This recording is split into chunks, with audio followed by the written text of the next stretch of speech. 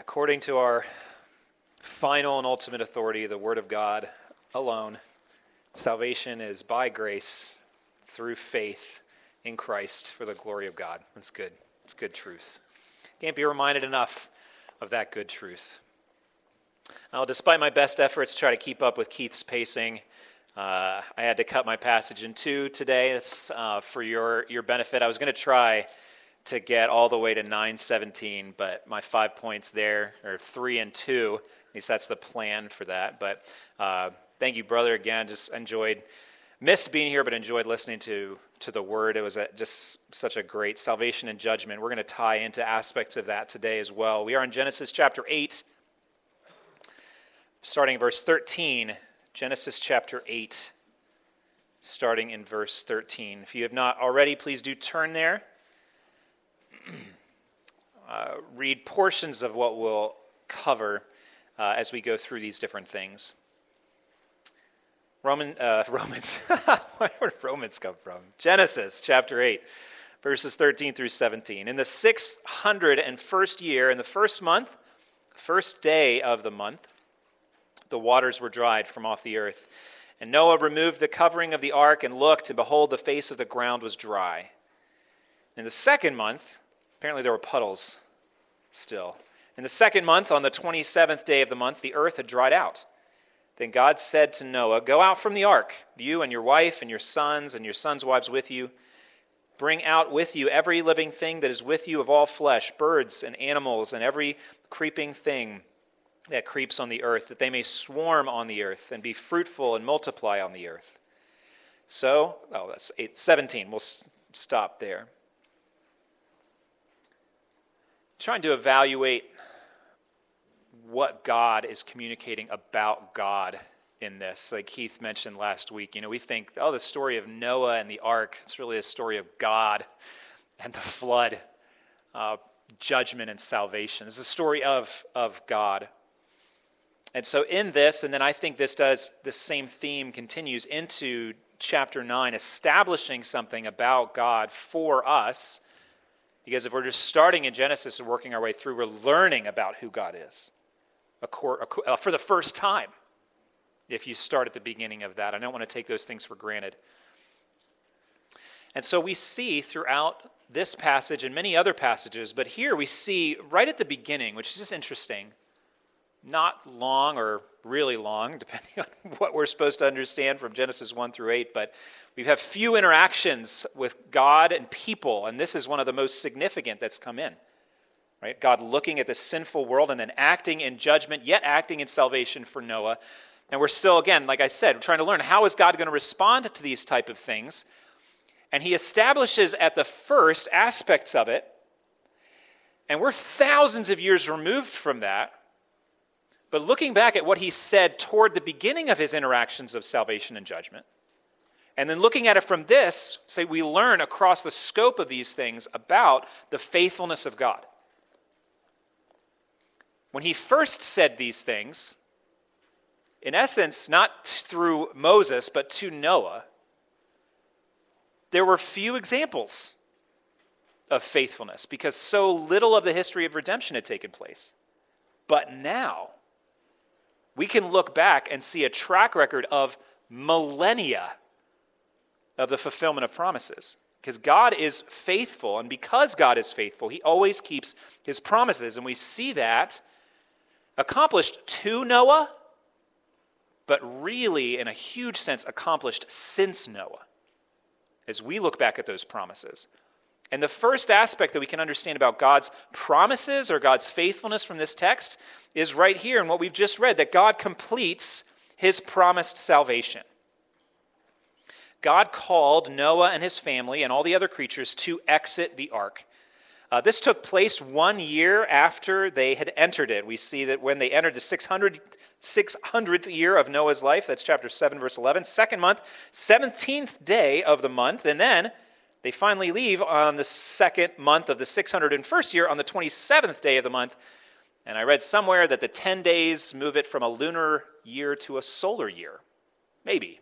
I'm not smart enough astrologically or whatever to do that. But it was a year. We'll go with that. Chapter 6 God had promised that Noah and his family and all those other creatures in the ark, God promised they would be kept safe, that they would be kept alive. That's before they even get into the ark, before the rain had even started to fall. God made that promise to them. And then, as Keith walked us through, we have that whole familiar story happening across chapter 7 and then into chapter 8. And then here, at this point in chapter 8, we see what could be really easy for us to overlook, but we shouldn't, that God kept his word and didn't just save Noah from the outset of the flood to then live in the ark forever. That was never his purpose. God completed the salvation that he promised Noah. Right? I'm going to put you into this safe place. I'm going to seal you into it. My judgment's going to fall. You're going to be kept safe, but not just to stay. They had to come out in order to complete God's promise of salvation. And God always completes his promised salvation. So God, who told them build, God who told them go, and who sealed the door, almost like he didn't unseal that door. It's like they just lifted the roof off of it. He was able to leave. He called his creation out of it. God has likewise promised to complete our salvation. And that might be like, wait a minute. So it's incomplete? What does that mean? At Philippians chapter 1, verse 6, Paul thanks God right at the outset, saying, I am sure of this, that he who began a good work in you will bring it to completion at the day of Jesus Christ. So the work that God is doing in us is not complete. Many other passages emphasize a promised completion or a promised fulfillment or finishing of our salvation, and that may raise a question in our minds, and I want to be clear because I'm not saying that anything is lacking from our salvation. There are no leaks or structural flaws in our ark that is Jesus Christ our Savior. But we have not yet arrived at our destination. So the salvation, not in any way lacking a security aspect of it, but it isn't done yet. That's an important thing for us to keep in mind.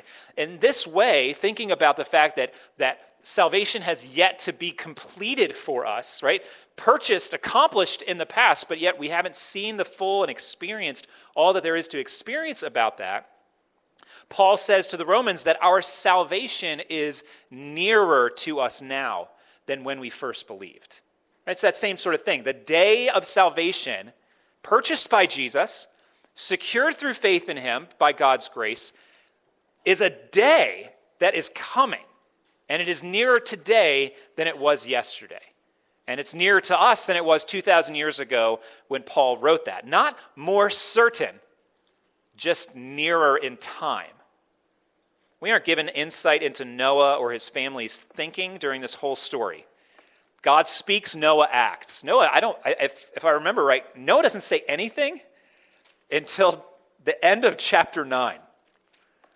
He just does. He believes and he acts, which is just great. As soon as he opens his mouth, it's because he had sinned, ironically. It'll be a few weeks before we get there. But like Keith said last week, right, this is a story of God and the flood, which is why it's important for us to see what God said, what God did. It's more of that than it is about Noah and the ark. However, I bet that soon into Noah and Noah's family's time in the ark, and regularly throughout that long year, they were longing to see and stand on dry land again. They did not want to be cramped into that boat, into that camper. Boat.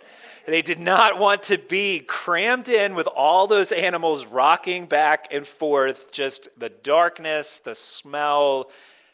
That was not what they were made for.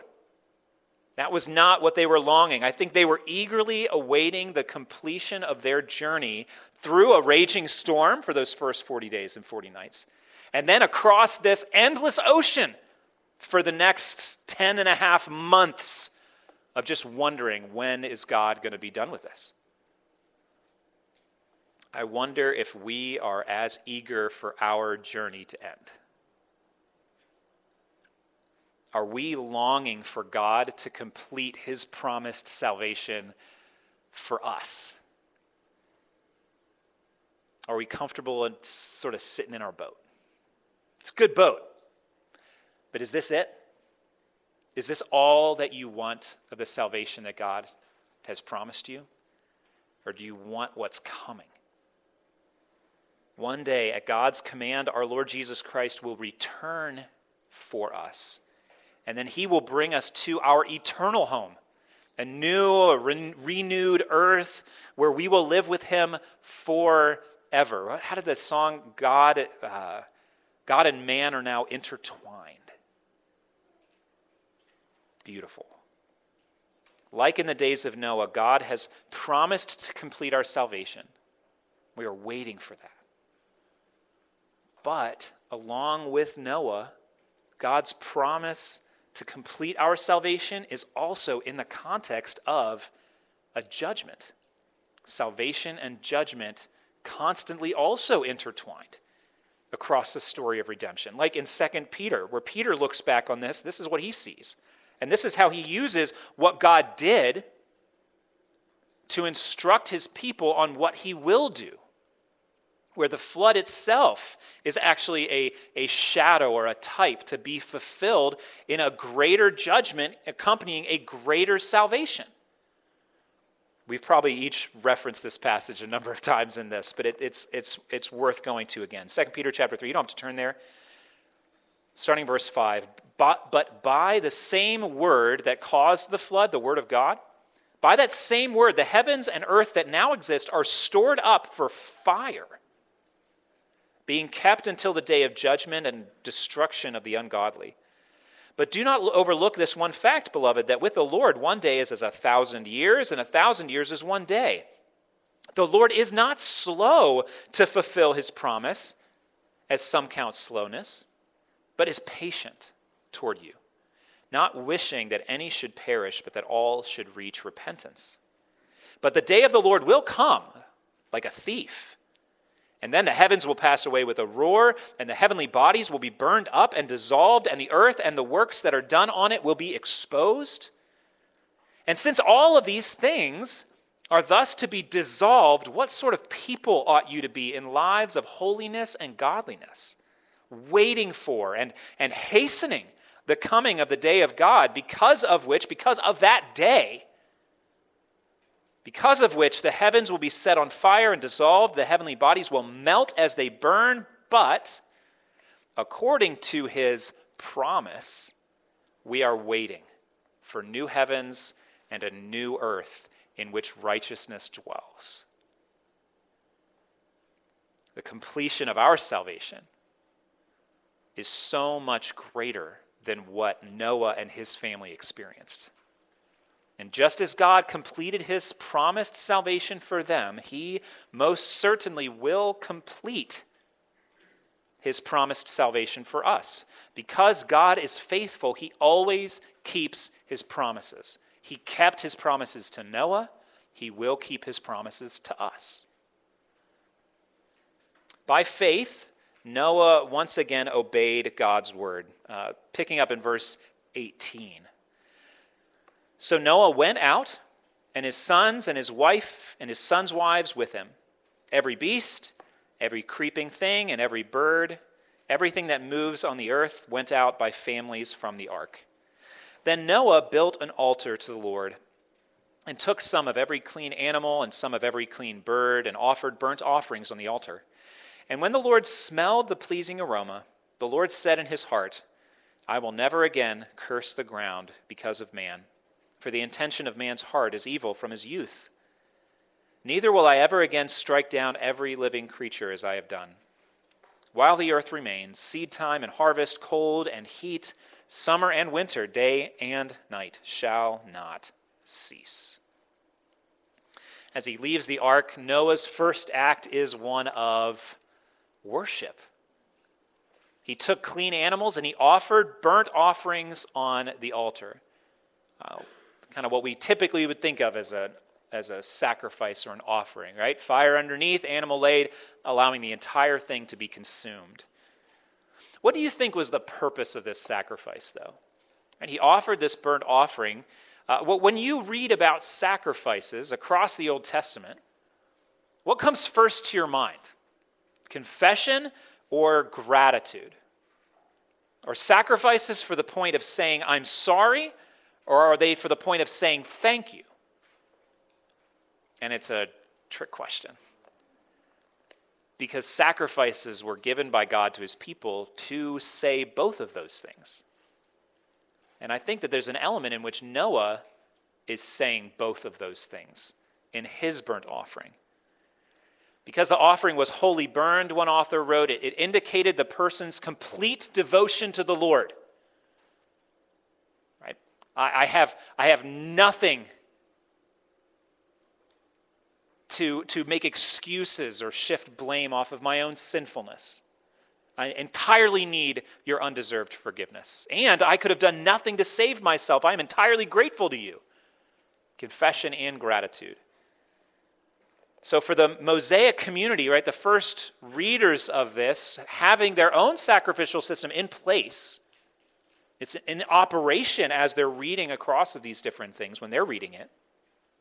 It would have been viewed, the whole burnt offering, the person's complete devotion of the Lord, it would have been viewed as the appropriate sacrifice for Noah, who presented it freely out of thanksgiving to God for sparing his life.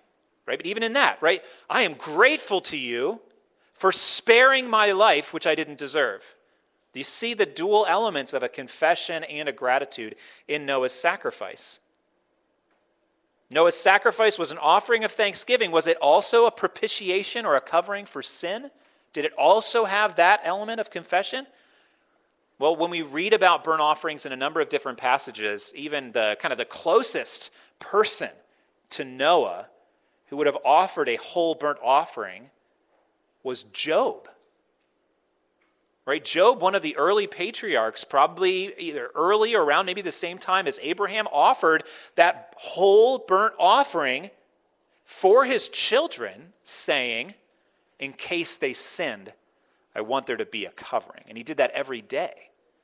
Right? So you kind of have to have that sin covering part of it, but we also see that some whole burnt offerings were given just to express gratitude for salvation that had been experienced. So probably there are elements of both in Noah's offerings. Now, we don't offer animals as atonement for our sins, right? All of those animal sacrifices in the whole Old Testament, from Abel's accepted sacrifice to now Noah's whole burnt offering here, the sacrifices offered by Abraham, Isaac, or Jacob in response to what God did, and then all the way through that Levitical system with all of those different types of sacrifices, all of those were shadows that could be lumped together and fulfilled by who? Jesus, right? Fulfilled by his one sacrifice. And where did that take place? On the cross, right? So they were all pointing forward to Christ. So his one sacrifice of himself on the cross fulfilled all of our need for atonement. So we don't offer animal sacrifices and those type of things. But in our worship daily on our own or with other members of our family or with other friends, and then weekly as a church family, there should always be elements of both confession and gratitude in our worship. And it's not inappropriate to call those things sacrifices, that we still live offering sacrifices to the Lord in the worship of confession and in gratitude. Well, what are the sacrifices that we offer? Because I'm not saying, right, kill an animal and burn it up.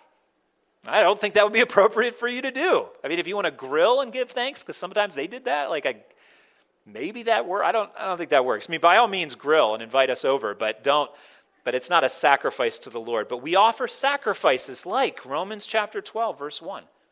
It's a new covenant people of God in Christ. Paul brings 11 chapters of teaching to a head, saying, I appeal to you, therefore, brothers and sisters, by the mercies of God, because you have been spared, saved out of judgment, I appeal to you on the mercies of God to present your bodies as a living sacrifice.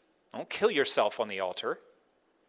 Present your whole self as a living sacrifice, holy and acceptable to God, which is your spiritual worship, what you offer, not for your sin, but because you've been saved.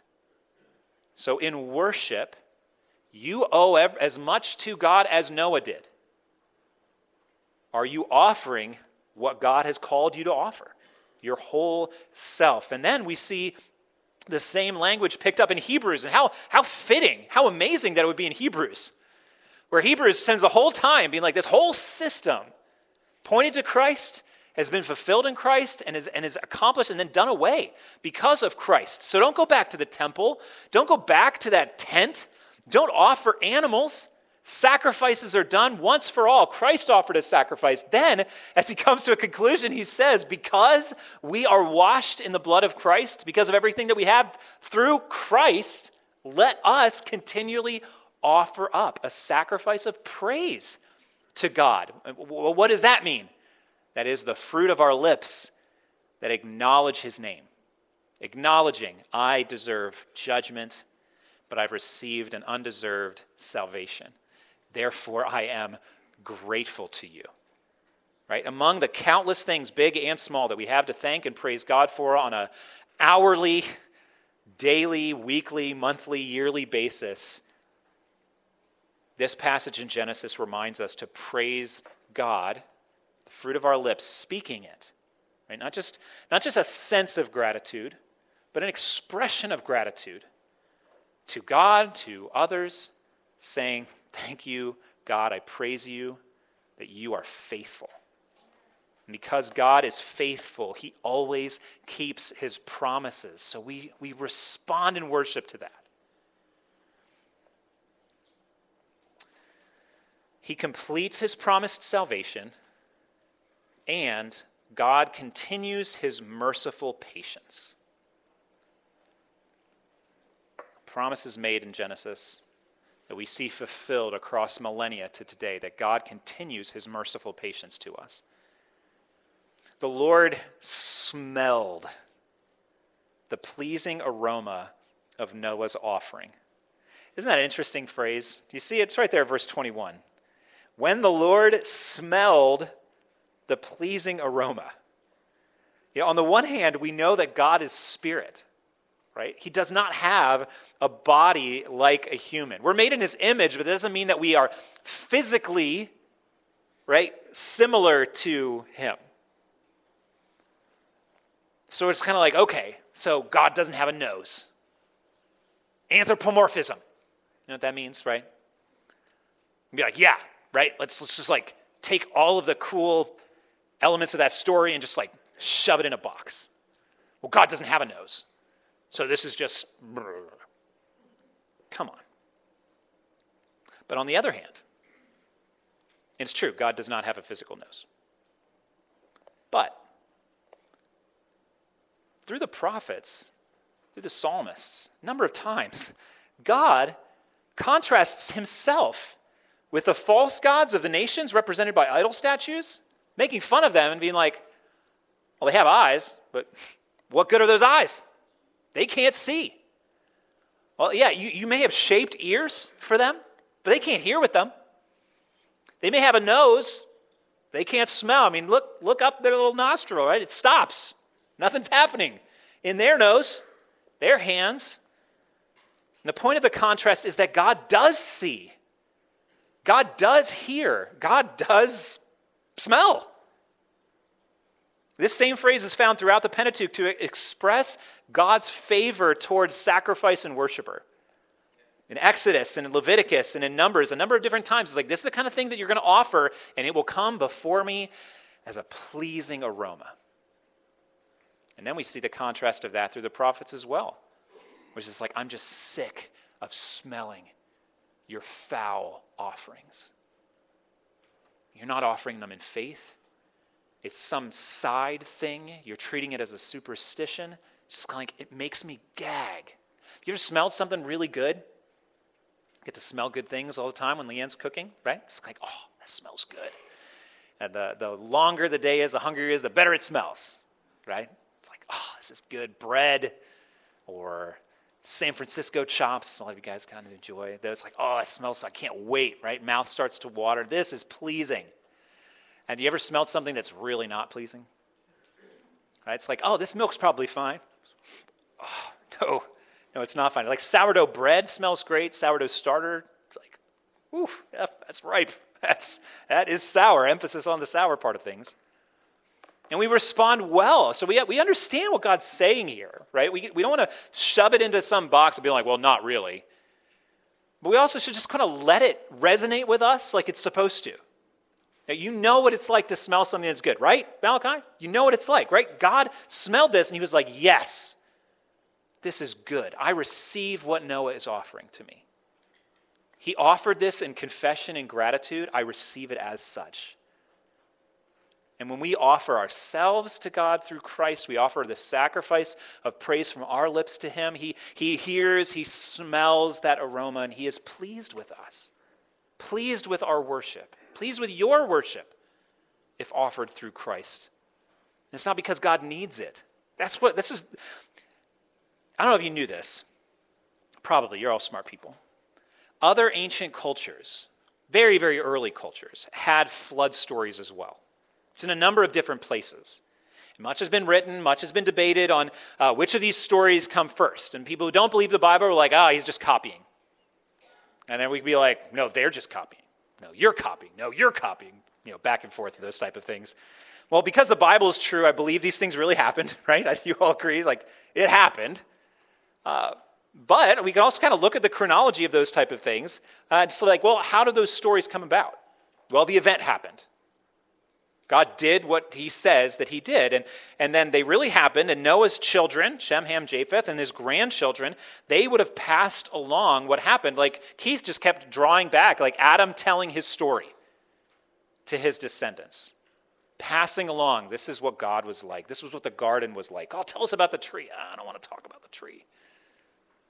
Right? Those type of things, drawing his people in and sharing, as God has always called his people to share the truth of those things. So they would have passed along what happened as a spoken story long before anyone wrote about them. But we read and we see and we experience people increasingly rejecting God and altering the true story that they had received and replacing the one true and living God with false gods and making them responsible for the event that actually took place.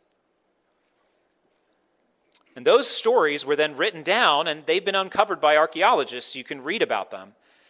You can read those accounts. And after those false stories were written down and shared, true event, oral tradition, misinterpretation, false telling of the story written down and shared, then Moses comes along, aware of those written accounts, very likely, right? It's like, well, where do you have proof of that? It's like that he was in Egypt, the center of the world, and how information always spreads among human beings. So I don't have a chapter and verse, but I don't think that I need one, right? They were aware of the Egyptian creation accounts, and then he combats that. And I think he would have been aware of these false tellings of this story and writing both to tell the truth and to oppose the error. And one interesting element of those other flood accounts are the responses of the gods, among many different things. I'm not going to get into all of it. But the responses of the gods to the sacrifice that's offered by the Noah figure when he leaves the ark. Because on one of those stories, it's been like 7 days. The gods are sick at how noisy the humans are. Can't get any sleep around here. It's like they're like grumpy dads. So let's kill them all. That's obviously more than a dad would say. It's like, what do we have to do to get some quiet around here? I just want to get some sleep. I know, we'll wipe out all of humanity. Like, wow. And then one guy's spared on the boat. 7 days later, right? Floodwaters recede. They come out. They offer a sacrifice. And you know what the gods are at this point? The gods are starving. We're so hungry. And they swarm on the sacrifices like flies. Like that's the picture that's written in this other account. Like, we'll just consume this food. I guess we won't kill the humans anymore because we need them to feed us. It's pathetic. And then with that, Moses writes, what was God like? God's not needy. God's not weak. God's not like the humans who invented those other gods. God's different. He simply smells the offering and he is pleased with it. He didn't need it from them, but he received it from Noah and his family. And in response to Noah's sacrifice, the Lord speaks. But interestingly, first, he speaks to himself. Did you notice that? When the Lord smelled, this is verse 21 again, when the Lord smelled the pleasing aroma, the Lord said in his heart. So God is stating his purpose to himself, not to Noah. He will speak to Noah. That's all of chapter 9. Is God communicating even some of these same things that he said to himself, communicating it to Noah in more detail? But first, he speaks to himself. He states his purpose. And what is God's purpose? What has he decided to do? He has decided to mercifully show patience to humanity, to us, despite our sin. God continues his merciful patience. He promised that he would, and then he does. And he says, I will never again curse the ground because of man, for the intention of man's heart is evil from his youth.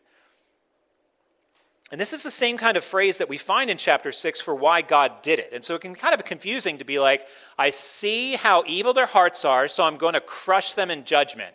And then after the judgment, he's like, I see how cursed and corrupt their hearts are, and I'm not going to judge again like that. And it's just like what changed? And so really it would be better to read, instead of just for the intention of man's heart, we should read that as saying, even though. Nothing has changed in humanity from chapter 6 to the end of chapter 8, or to now. Nothing has changed. Our hearts are still, the inclination, the intention of our hearts are evil from youth. But here he is stating the floodwaters of judgment and cleansing did not wipe clean the sinful hearts of humans. And of course, God already knew that would be the case. Right? He sent that in judgment, but not thinking like, well, if I just start again, then everything will be okay. Like God knew what the problem was, where it resided. God is merciful. God is patient.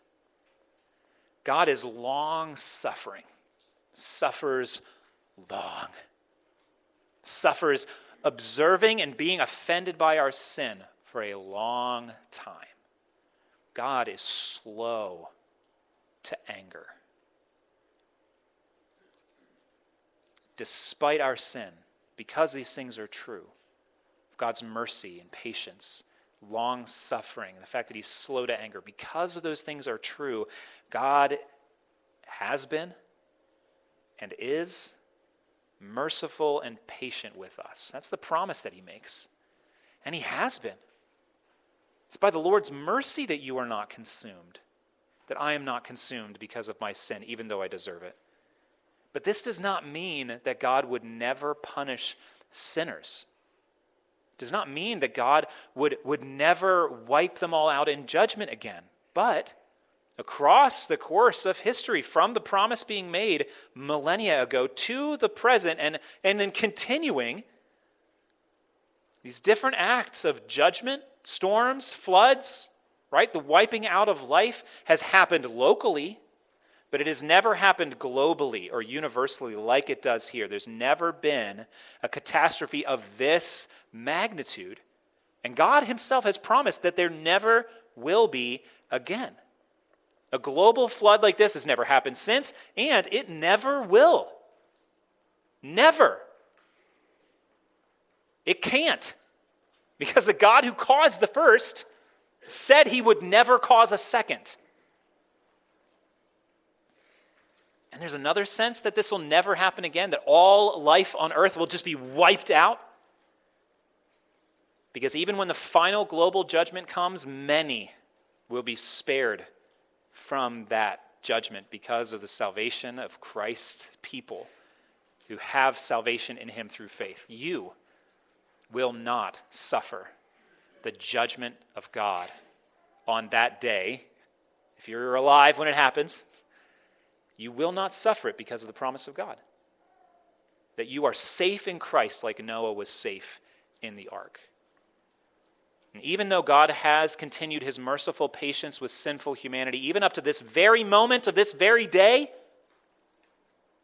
yet final judgment is coming when Christ returns. The day of judgment has also been promised, and it is coming as surely as the flood came. See, God is not just faithful concerning his promises of salvation, and God's not just faithful in his merciful patience. He's also faithful to bring about the judgment that he has promised. Let's learn from Jesus the lesson of Noah's day. This is Matthew chapter 24. As were the days of Noah, so will be the coming of the Son of Man. As in those days before the flood, they were eating and drinking, marrying and giving in marriage, until the day when Noah entered the ark, and they were unaware until the flood came and swept them all away. So will be the coming of the Son of Man. Then 2 men will be in the field, and one will be taken in judgment. I think the context is saying here, and one left. 2 women will be grinding at the mill, one will be taken out in judgment, the other left. Therefore stay awake, for you do not know on what day your Lord is coming. God's mercy, his patience, and his long suffering toward his unbelieving enemies will come to an end. After all, he is slow to anger. That doesn't mean that he's empty of anger. Do you see the difference between those things? Right? Patience doesn't mean that the cause is gone. Right? Suffering long, not suffering eternally. And slow to anger, not empty of anger. And so God's patience has a day when it will come to an end. He suffered long, and then his suffering will stop. And although he is slow to anger, his anger is coming. And the judgment of God that's promised. So don't presume on the merciful patience of God. Confess your sin to him today, right? And flee for salvation into the one Jesus Christ that he has promised. Ask him for his forgiveness based on the life and death of his Son, Jesus Christ, and you will receive that forgiveness. No one comes to him for forgiveness in the name of Christ and is turned away. His mercy will then be yours forever. Is it yours?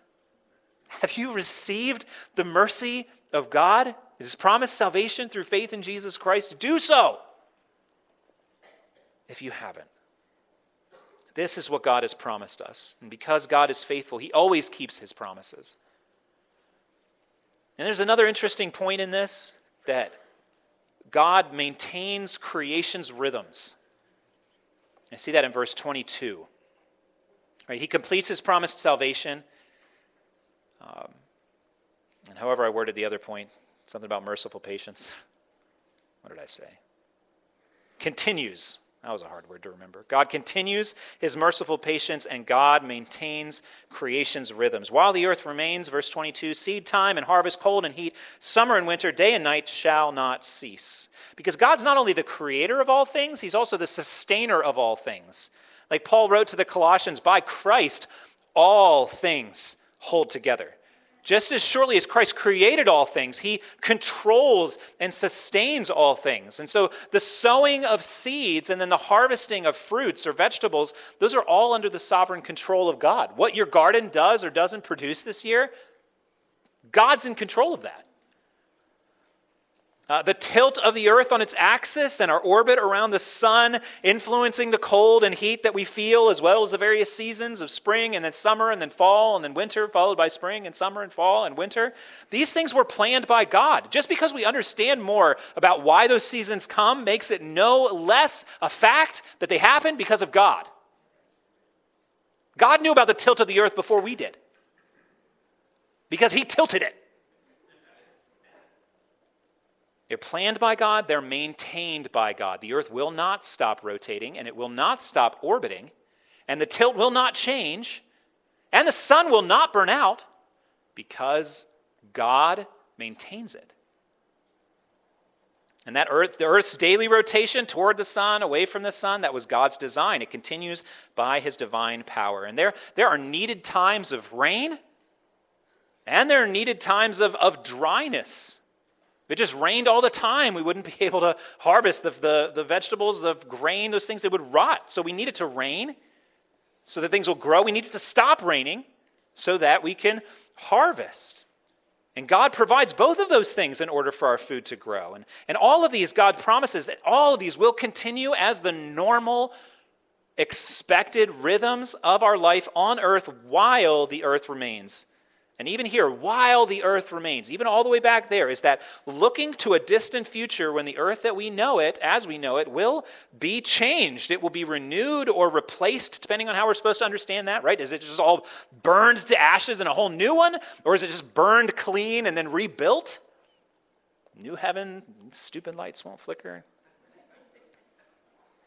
But until whatever that renewal or replacement is that takes place, until that catastrophic and glorious day, we can expect the rhythms of creation to normally continue because God is faithful.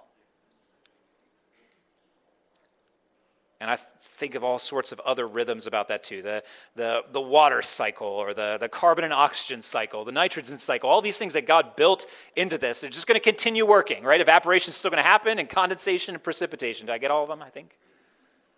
Those things will continue because they are by God's design. They continue by his power and faithfulness. And each of these rhythms were designed by God, and they began at creation, but there was a sense in which they were interrupted by the catastrophe of the flood. Right? There was an interruption to the way that things normally happen. During that year of God's judgment on the earth, some of these rhythms didn't function normally. Like outside of the ark, everything that breathed died. And all of the plants on earth were covered by water. That's not normal. That's not the way for life on earth to flourish. That was the point. Obviously, there was no planting or harvesting, right? Because there was no one to plant or harvest, and there was no ground visible. It rained more than normal. It's an understatement.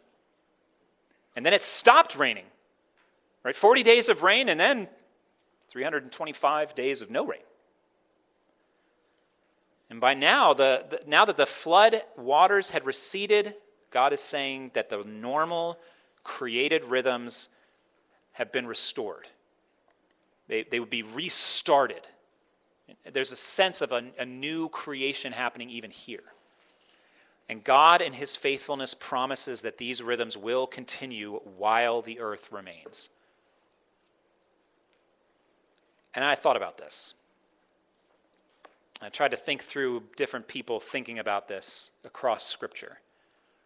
And I think that there are at least four responses to, specifically, the faithfulness of God in maintaining creation's rhythms. How do people respond to these type of things?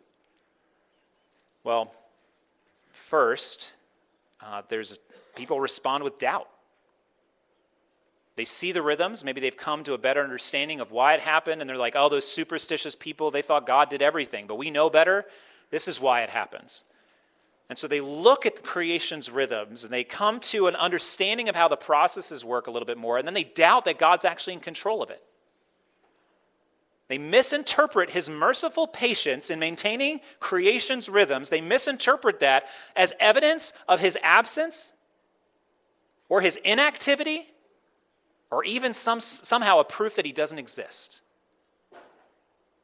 because of the rhythms that he is maintaining. So nope, we're not there yet. I didn't see doubt. So doubt is the first aspect. Like in 2 Peter, the passage that we've already read, they will say, where is the promise of his coming? For ever since the fathers fell asleep, all things are continuing as they were from the beginning of creation. And so since it's continuing, he's not here. He's not going to do anything. Everything just stays the same. Wow. How quick are we to misinterpret what God has done? Somehow flip it on its head. So some would doubt. that God is the one who's maintaining these things, but we submit ourselves to the Word. There's also a response of presumption, taking God's faithfulness for granted, or just assuming and thinking that it is automatic. If I do this, then this will definitely happen. I'll plant, it'll rain, right? And after it rains, those things will grow. I'll have enough food, because that's what happens. Just look at these rhythms. Everything's just always going to stay. And the Israelites were guilty of this throughout their history. It's like, well, of course God's going to provide. Of course God's going to send rain. Of course God's going to bless our harvest. But then we read an instance of this type of presumption in Jeremiah chapter 5. This people has a stubborn and rebellious heart. They have turned aside and gone away.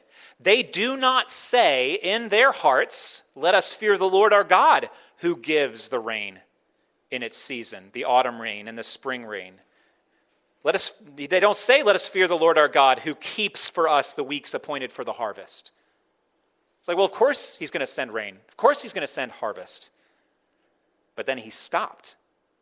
Right? And a local judgment came on those people where there wasn't the rain and there wasn't the harvest, and they began to starve to death. And he says, it's your iniquities have turned these away, and your sins have kept good from you. Cannot take for granted what God does. We must respond in gratitude for the fact that God maintains creation's rhythms. And instead of being grateful for it, so often in our sin, we just take it for granted. Well, of course it's going to. There's no of course. Just because God's maintaining it doesn't make an aspect automatic. And then there's another response to creation's rhythms, and it's one of frustration. Frustration over the apparent emptiness of these repetitions. And interestingly, these reliable rhythms, day to night, today to night, spring, summer, fall, winter, spring, summer, fall, winter. Plant, harvest, eat. Plant, harvest, eat. All of these different rhythms. They apparently proved frustrating to the second wisest man who ever lived. First is, who's the wisest man who ever lived? Jesus. Second wisest man? Solomon.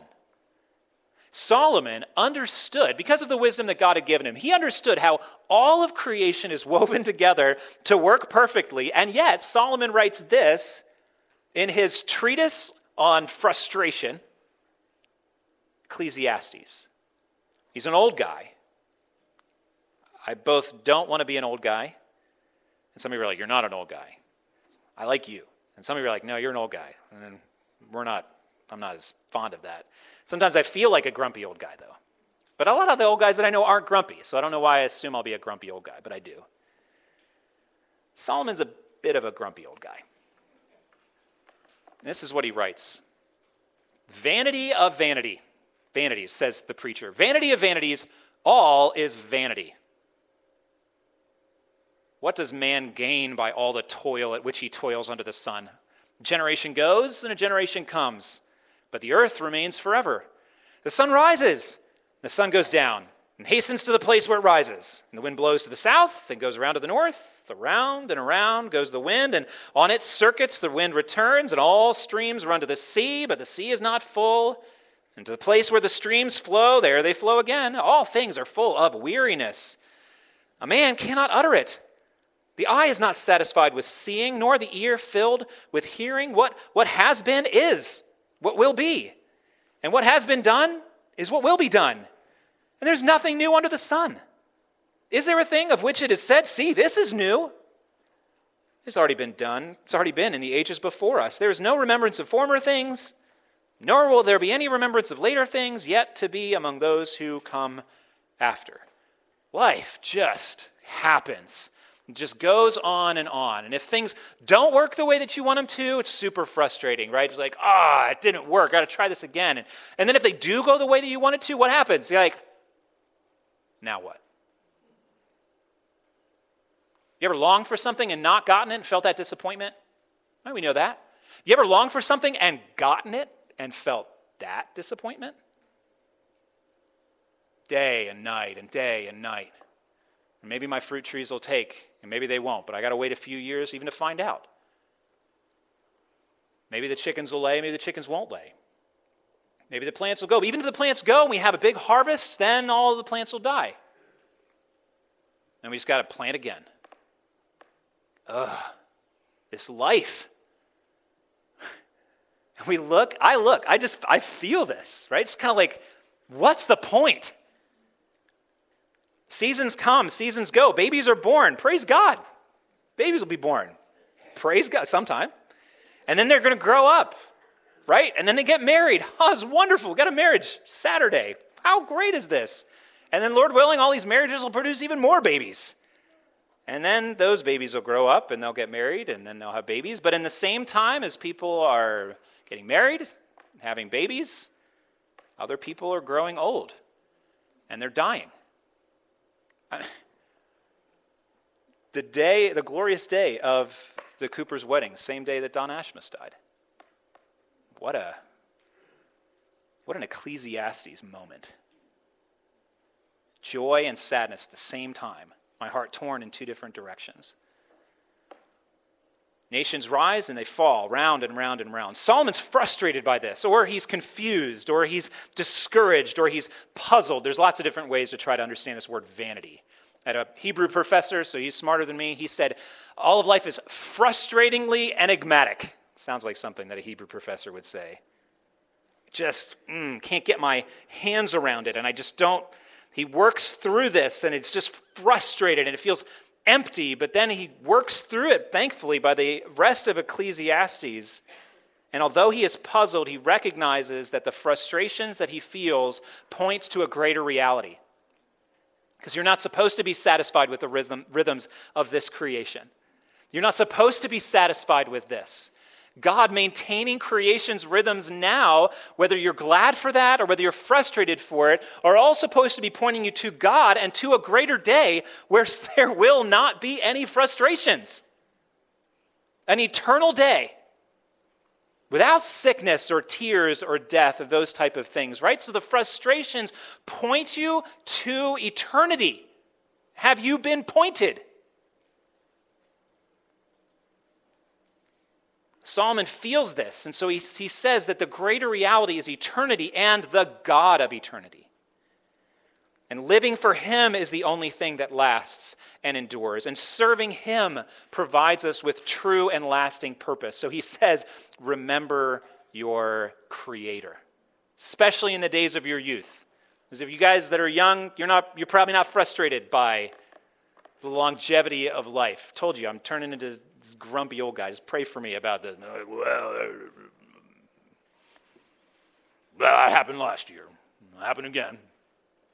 It won't work this time. Blah, blah, blah. Remember your Creator, young or old. Eternity in our hearts. So when you're joyful about the seasons, you look to God. When you're frustrated about the seasons, you look to God and to the greater reality of those type of things. And as we see that maintaining of faithfulness, I think that even best response to the maintenance of creation's rhythms is just an ever-increasing trust in God's faithfulness.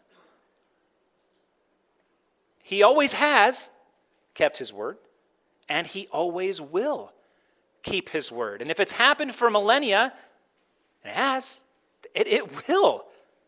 Whatever he has promised, he will, because God is faithful. He always keeps his promises. And all of God's faithfulness in the past points to his continuing faithfulness in the present and in the future. Thousands of years of human history, God has been faithful to every single one of his promises. Every single day, he has been faithful to keep his promise not to destroy the earth. Every time that the sun rises and then sets is a reminder of the faithfulness of God who maintains creation's rhythms. So will he keep his word to you? Yes, because he's kept his word to all of creation in every single day and season and harvest. Why would we doubt that he won't be faithful to his promises to us, his people? Right? Not just that the sun's going to set today and come up tomorrow. Not just that the summer that we're entering into will go into fall and then into winter. Not just the physical promises that God has made.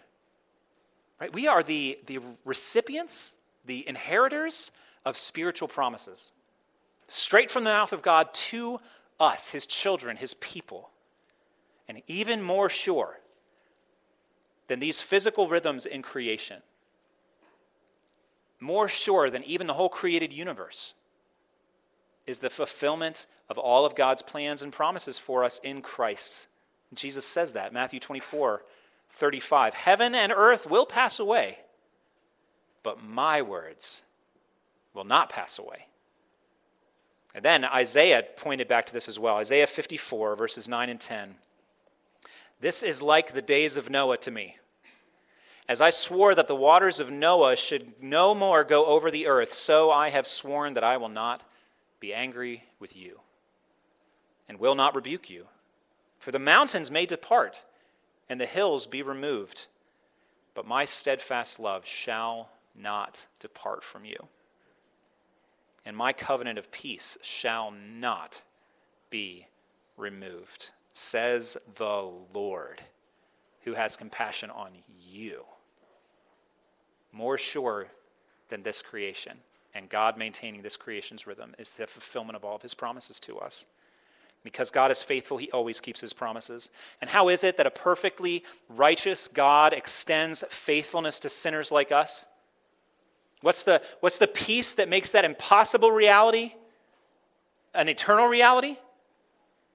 Why does God always keep his promises to us, and how can we know that he will? And the answer is, again, Jesus. Like, Jesus solves the problems of us not understanding why God treats us the way that he does. Jesus is the answer to that. All of God's promises to us will be fulfilled. And Paul just celebrates this in 2 Corinthians 1, saying all the promises of God find their yes in Christ. That is why it is through Christ that we utter our amen to God for his glory. Christ is the reason that God's promises to us will be fulfilled, are being fulfilled. And at our Lord's table, God points backward to the cross, and he promises that Christ's death was sufficient for our forgiveness. And at the table, God promises that through faith in Christ, forgiveness is ours. Through faith in Christ, forgiveness is or could be yours. And then at the table, God points forward, and he promises that Christ will return. The price has been paid. Forgiveness can be yours through faith. Christ is coming back. They're the promises of God for us. And because God is faithful, he always keeps his promises.